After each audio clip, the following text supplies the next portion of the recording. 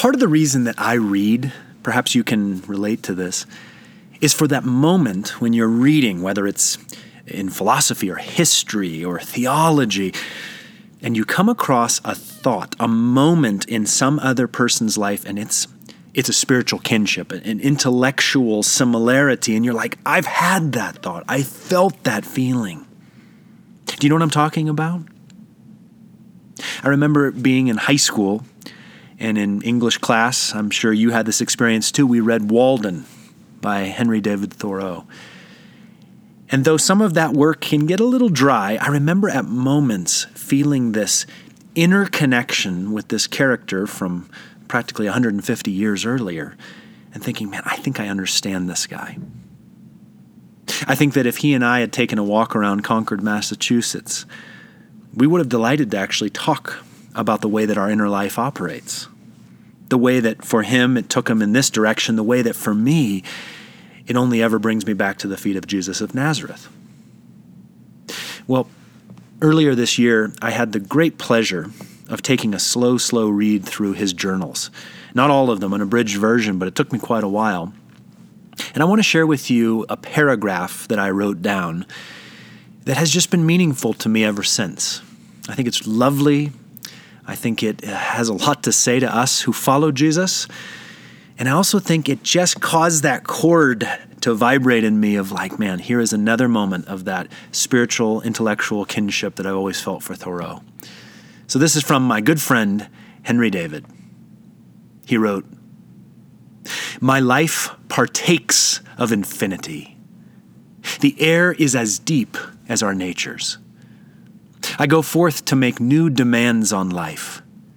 I wish to begin this summer well, to do something in it worthy of it and of me, to transcend my daily routine and that of my townsmen, to have my immortality now, that it be in the quality of my daily life, to pay the greatest price, the greatest tax of any man in Concord, and enjoy the most. I will give all I am for my nobility. I will pay all my days for my success. I pray that the life of this spring and summer may ever lie fair in my memory. May I dare as I have never done. May I persevere as I have never done.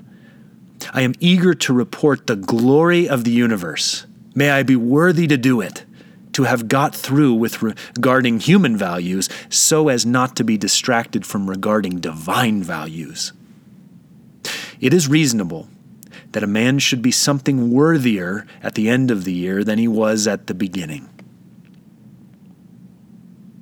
I remember reading that in, I believe it was about April, and feeling such a yes to it. And I'll share why. That opening line, "My life partakes of infinity." Friends, is that not the journey we're on? When we met Jesus, maybe you were a teenager, maybe you were an adult, you were in the process, in that moment of locking eyes with infinity incarnate. What a thrill! And what an invitation from Jesus, not just to engage with his salvation for us, but to engage with his life, which was an incarnate infinity on 2 feet, and say yes to that every day. The next I love when he says, "To have my immortality now, that it be in the quality of my daily life."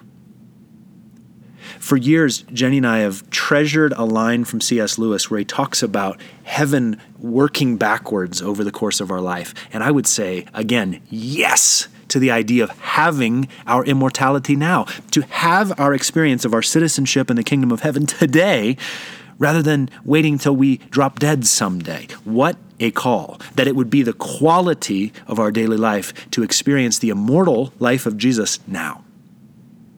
I also love that Thoreau says, "I will give all I am for my nobility." That might sound self-centric.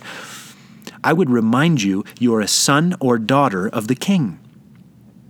Your nobility in this whole other arrangement that we call the kingdom of heaven is what you're supposed to be pursuing, to understand the ways and means of this totally different lifestyle and citizenship.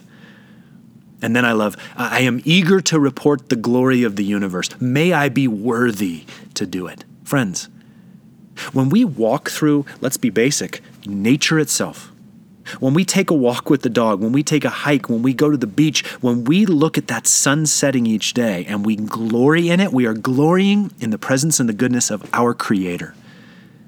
May we report the glory of that universe. May we live lives worthy to do it. Yes, following Jesus, being overwhelmed with who He is and what He's done, that is glory. And then lastly, I love this.